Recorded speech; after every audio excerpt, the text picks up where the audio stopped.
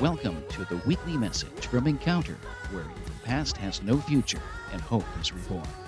Our speaker today is Bishop Michael Rice, lead pastor at Encounter.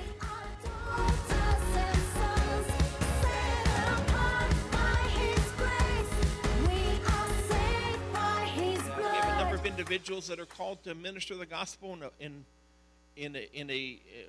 from a pulpit type of ministry. And so they're each given 5 minutes to share whatever God has put on their heart. And as soon as the first guy's done, the next guy's going to come. And so we're going to do that this morning. And starting off is Jeff. Can we let him know we appreciate him? Thank you, Pastor. It is an honor to speak to you today, but I'm going to try to talk fast. I got a lot to say, so I'll try to get it out. The title of my message, it probably is up there by now, is Jesus the Man. Jesus the Man. Jesus walked this earth as a sinless man. Bear with me for a little bit. Without the Holy Spirit resting on him for most of his life. Jesus was part of the Godhead, right? Father, Son, Holy Spirit. But he laid that aside to come to earth as a baby. Jesus grew. Jesus learned. Jesus aged. Jesus got tired. Jesus suffered. He got hungry. And he died. God does none of those things. Right? But Jesus did as a man. We're called to be witnesses. So let me read my first scripture up here. It's John 14:12, if you're taking notes. Jesus was the one that said this. He said, "Verily, verily, or assuredly I tell you, I say to you, he that believeth on me, the works that I do shall he do also, and greater works than these shall he do, because I go to my Father." So Jesus walked the earth as a man, about 30 years. That should encourage us. The reason why that should encourage us is because we are walking this earth as humans, as man. But we need the Holy Spirit. So let me quickly take you through this little thing I got. Okay, so now Jesus walks where John the Baptist is baptizing, John the Baptist. And John sees him coming. John baptizes him. And the Holy Spirit, the heavens open up and the Holy Spirit comes down and it rests on him. Now he's got the Holy Spirit. Now he spends 3 more years walking this earth as a sinless man with the Holy Spirit. That should give us hope. It gives me hope. So about 3 years later, Jesus had a meeting with his friends, his disciples. He said, I'm going to just make up my own words here. He says, "Guys, it's getting kind of heavy here. I need to get out of here. I got to split. I've got to go. But it's best for you that I go. I need to hurry up and get out of here. Because as soon as I go, and I'm going to send the Holy Spirit." My point in that is we need the Holy Spirit. We need the Holy Spirit to be productive, to help people on this earth. It's good if you live a sinless life. It's pretty tough, but you can go a few days or whatever. Maybe a week, maybe a month, I don't know. But listen, we need the Holy Spirit. Let me read my second scripture. It's in John 16:7. "Nevertheless, I tell you the truth. It's expedient for you that I go away. For if I go not away, the Comforter will not come unto you. But if I depart, I will send him to you." Listen, we need the Holy Spirit. We need to be a comforter. And here's my last point I'm going to try to get out before my 5 minutes is up. I'm going to give you a challenge to consider. If you have the Holy Spirit resting on you, consider every step you take from now on with that in mind. Everything you do, everything you say, everything you think, everything you watch, everything you listen to. keep in mind that you got the Holy Spirit. The Holy Spirit. His name is Holy Spirit. Paul encouraged us, this is my last scripture. Paul encouraged us with these words. 1 Corinthians 15:58. He said, "Therefore, my beloved brethren, be ye steadfast, unmovable, always abounding in the work of the Lord. For as much as you know that your labor is not in vain in the Lord." We need the Holy Spirit to do the work of the Lord. The greater works that we can do, we're going to need the Holy Spirit to do the greater works. Amen? That's my time.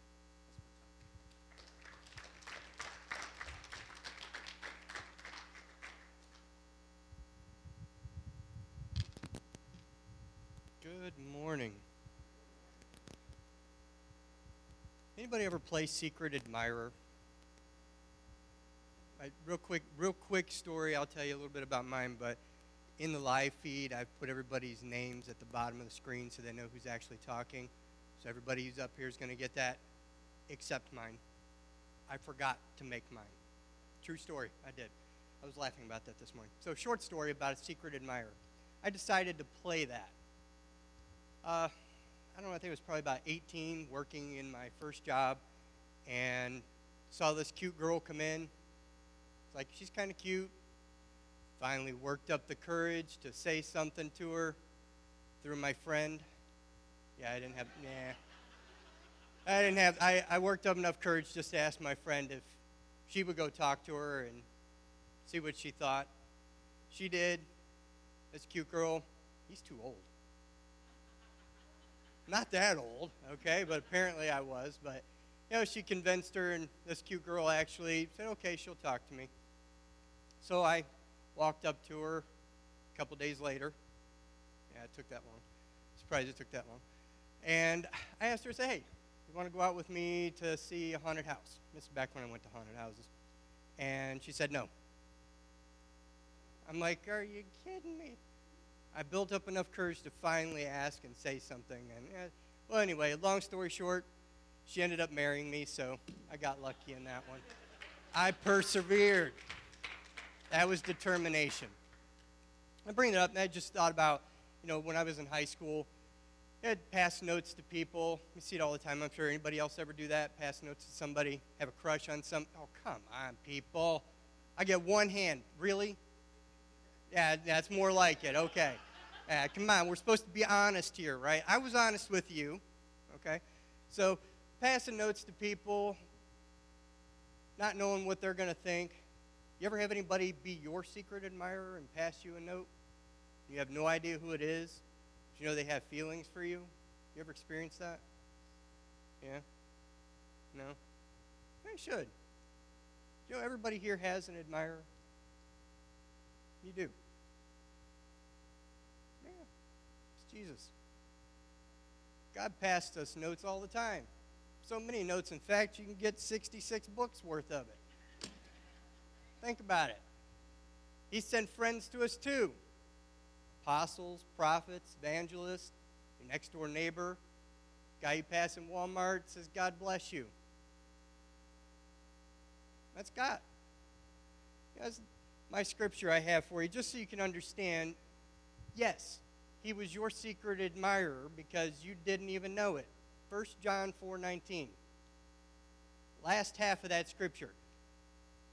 Because he first loved us. And while yet we were sinners, Jesus Christ died for our sins. This is before we knew who he was. He was our admirer. Still is. All the time. And we can't get hung up on this. I know John 3:16 is a great scripture, proves God's love, but you really, really, really need to see what happened.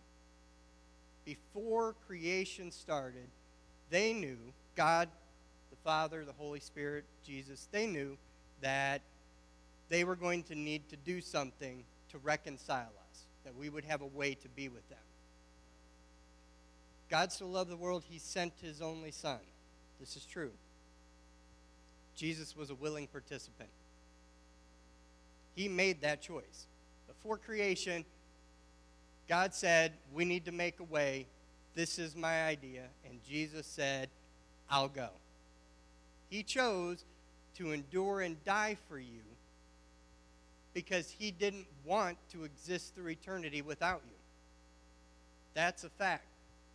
Whether you believe it or not, whether you choose to accept any of his love notes to you or not. Think about it. If you ever played Secret Admirer, did your feelings change because you passed that note or because the person didn't like you? No, you still had those feelings. Now you had to deal with them. God didn't want to go through eternity without you with him. So they made a way to make that happen. And Jesus was a willing participant in that. You really got to see that fact, because right there in the garden, he said, be your will be done, God, not mine. So he had a different will. He didn't want to endure that pain, but he chose to do that to make sure he didn't go through eternity without you. Now it's up to you. How do you respond? He loves you.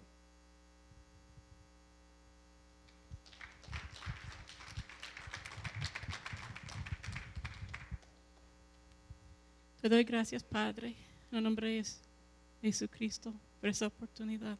Amén. Yes, I do speak English. The title of mine is Lesser Equals Greater. Society's gauge for greatness is an antonym of biblical greatness. Greatness is often measured by success and wealth and fame here upon this earth, but biblical greatness is measured by humility and less.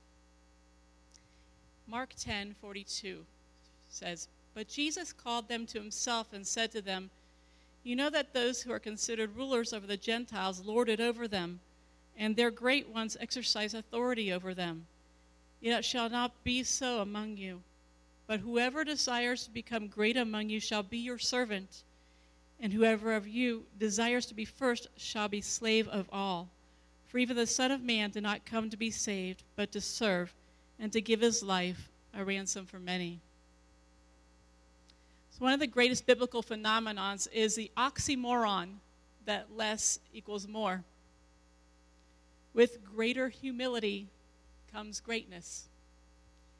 Blessed are the meek, for they shall inherit the earth. The little tribe of Benjamin, the youngest one of Jacob, his youngest son, inherited the city called Jebus, which is the greatest city, Jerusalem. But many who are first will be last, and the last first. Moses said to God, "Who am I to go to Pharaoh? The great I am sends you." The word tells us Moses was very humble. When dissension and rebellion came before him, he never had to answer for himself. God intervened on his behalf. But many who are first will be last, and the last first. David said, "Who am I to be son-in-law of the king?" He was the youngest, the smallest, but a servant of sheep and a friend of God, who became king. He was found to be faithful with little and was given authority over much. Whoever humbles himself as a child is the greatest in the kingdom of heaven. Joseph, the slave, becomes second in charge over Egypt. You give away the little you have, you get back so much more. The widow at Zarephath, who had only enough flour to make her last meal, served Elijah first. And her flour and oil did not run out for many days. The 5 fishes and 2 loaves that fed 5,000 plus. Give, and it will be given to you, good measure, pressed down, shaken together, and running over. Seek ye first the kingdom of God and his righteousness, and all these things shall be added unto you. Alleluia, alleluia. So my dream this morning.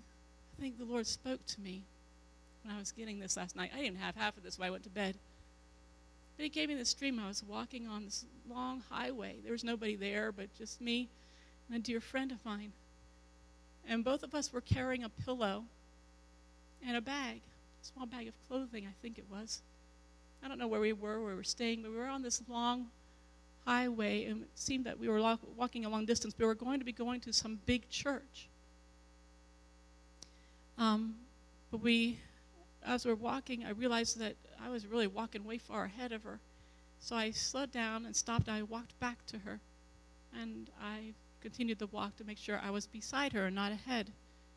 And when I got to the church, there was only one bathroom for this huge, big church, but one bathroom for the women, and I was waiting in line because it was a hot day when we were walking. I was just wearing a little tank, and I thought I really wasn't dressed modestly enough for the church, so in my bag I had a couple shirts to put on, and I went in the bathroom, and when it was my turn, I put on my shirt, and then I came out, and I saw another young girl, somewhere between 14, 16 years of age, with the same kind of thing on, but she had nothing.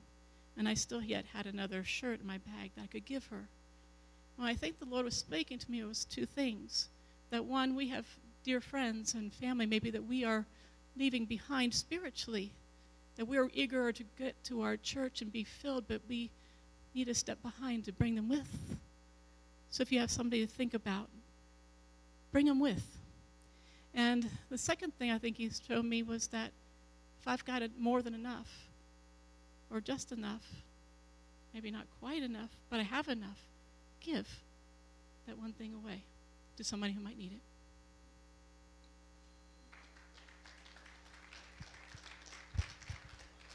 Amen. See, I was going to sing my message too, but Stacey beat it to me, so she beat me to it.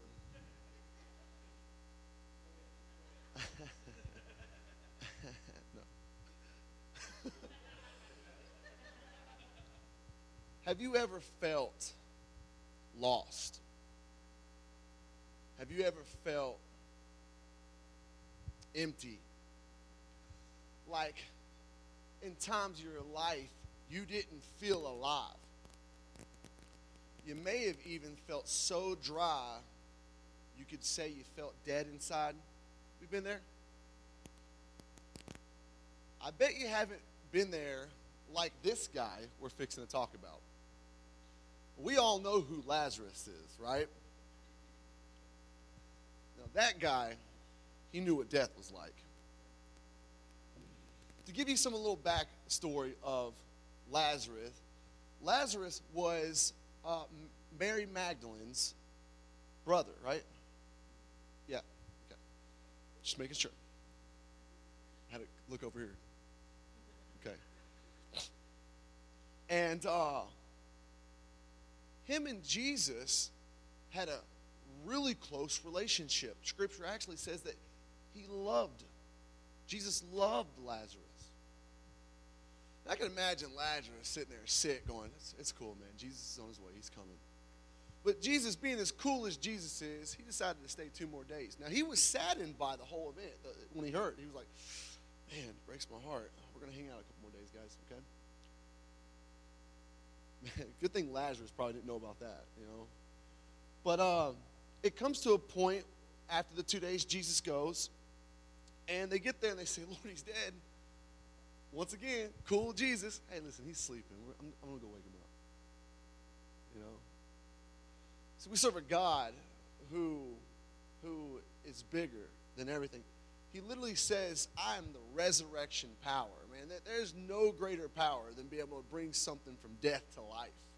I'm telling you. So he goes and says, where? Where have you laid him? This is what's cool about our God. He will find you where you are.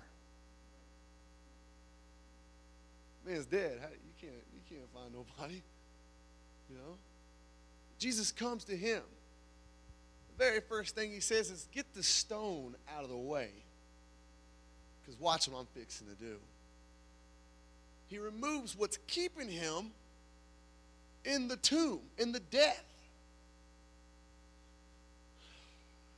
I can imagine being Lazarus, like sitting there, confused, wondering what the heck.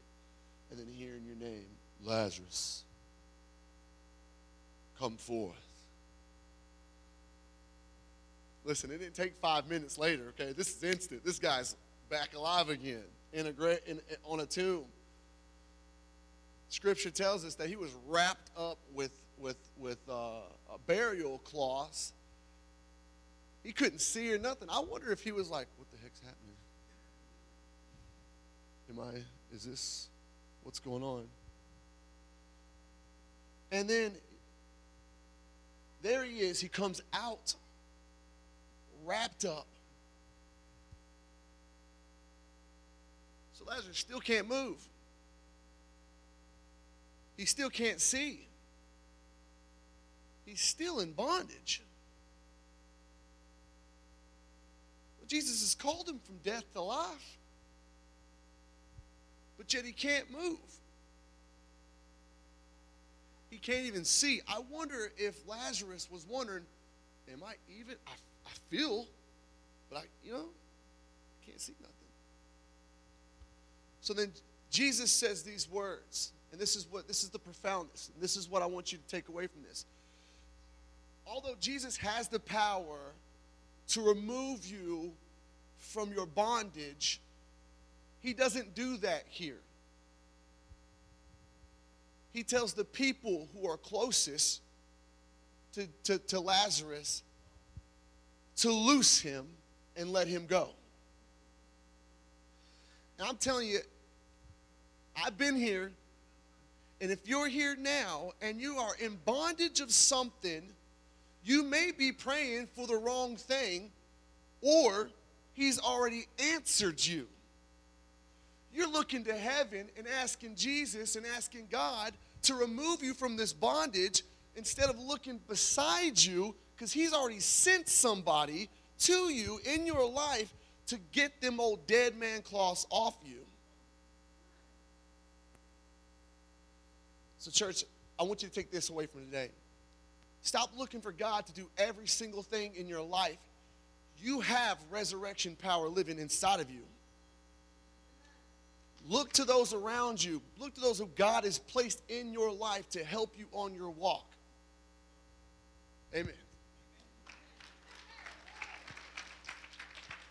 Beat that, David. Good job, brother. Good job. I enjoyed that. He shared that with me about a week ago. That was really good. I have the opportunity to speak to you today about the rights. Romans 8:15, it says, "For you did not receive the spirit of bondage again to fear, but you received the spirit of adoption, by whom we cry out, Abba, Father." What does that mean, Abba? Listen, I'm a child of the 80s. I know what Abba is. It's that Russian band from the song. They sung some things I used to go, oh yeah, baby. You don't like that, Justin. I'm telling you, all right? But that's not what it means, all right? Abba means, it means intimate. So it's intimate Father, all right? God, having made final peace through the blood of Christ with you and I, we are now reconciled to him as Abba Father. He directs our path. He bestows upon us his wisdom, and we live in his family as heir in good standing. Birth certificates that are sealed when you have an adoption. I know this. I've adopted a child. And what just dropped me off my seat, Jerry, was one day I received a piece of mail from the county with a brand new birth certificate, and it had my name as the father. Dude, I wasn't there when she was born, all right? But according to this, don't miss this, hallelujah. According to that piece of paper, I was. And hallelujah. And just for you, God has adopted you, and he has wiped away all the things of your past. Can someone say amen? And he has put his name as your father. Hallelujah. Yeah, give him praise. That's truth. He is now your father. Now get this now. That gives you rights. The rights of a son and a daughter. See, man's The way that man recounsel is through small talk, and you feel a little awkward, Jeff called me fat, which I understand, okay, and I called him bald. It's okay, all right?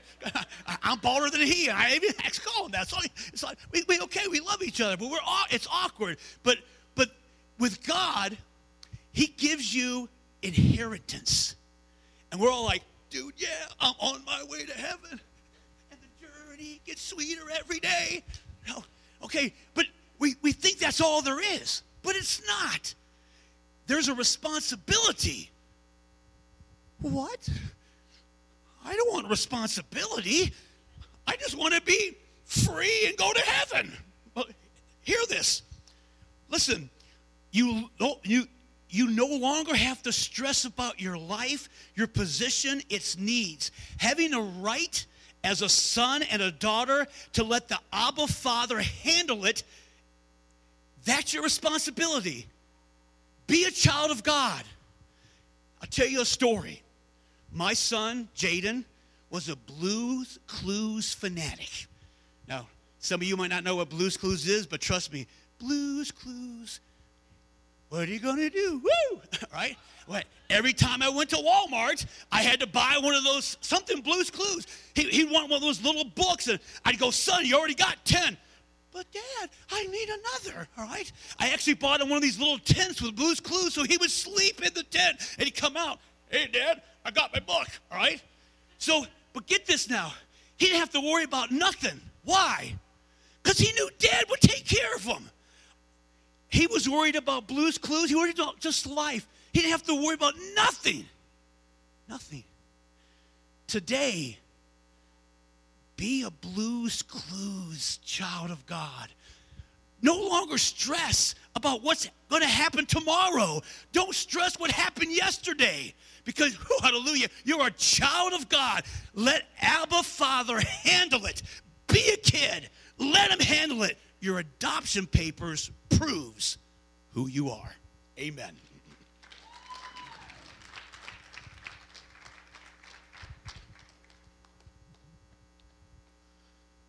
Would you stand to your feet, church?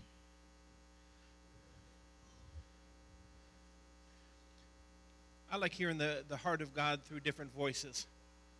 There was one common thread. It was that God's reaching out. Amen. Regardless of who you are, regardless of what you face, you need to know something. There is a God, and he is touched by the feelings of your struggles. And he has a will. And he's given us a privilege. You know, as a pastor down through the years, I've received a lot of prayer requests. Pray that God will do this. Pray that God will do that. And as gently as I can, I correct people. I said, I don't tell God what to do. I don't even give him a suggestion. I'm not called to do that. I'm called to pray that his will be done. And you know what the beautiful thing about that is? I can pray that with absolute confidence. Book of James said this way, you have not because you ask not. And when you ask amiss. You can't pray for God's will and ask amiss at the same time. Our job is to become co-workers with him and to declare his will into every situation. And so I want to do that for you. If you would just bow your heads for a moment. Father, I come to you now in Jesus' name. And God, with the authority that you've placed in my life, I declare your will into every situation. Father, I take authority over every lying spirit. I take authority over every spirit of depression. I take authority of every spirit of confusion now. And Father, I just declare your will in every circumstance, in every life. I pray for healing and deliverance. I pray for strength. I pray for light in darkness, abundance in lack. I pray, God, that your will be done. I pray for reconciliation right now for that one that's struggling in a relationship. I pray for reconciliation. And I thank you, Father, for what you're going to do. Amen and amen.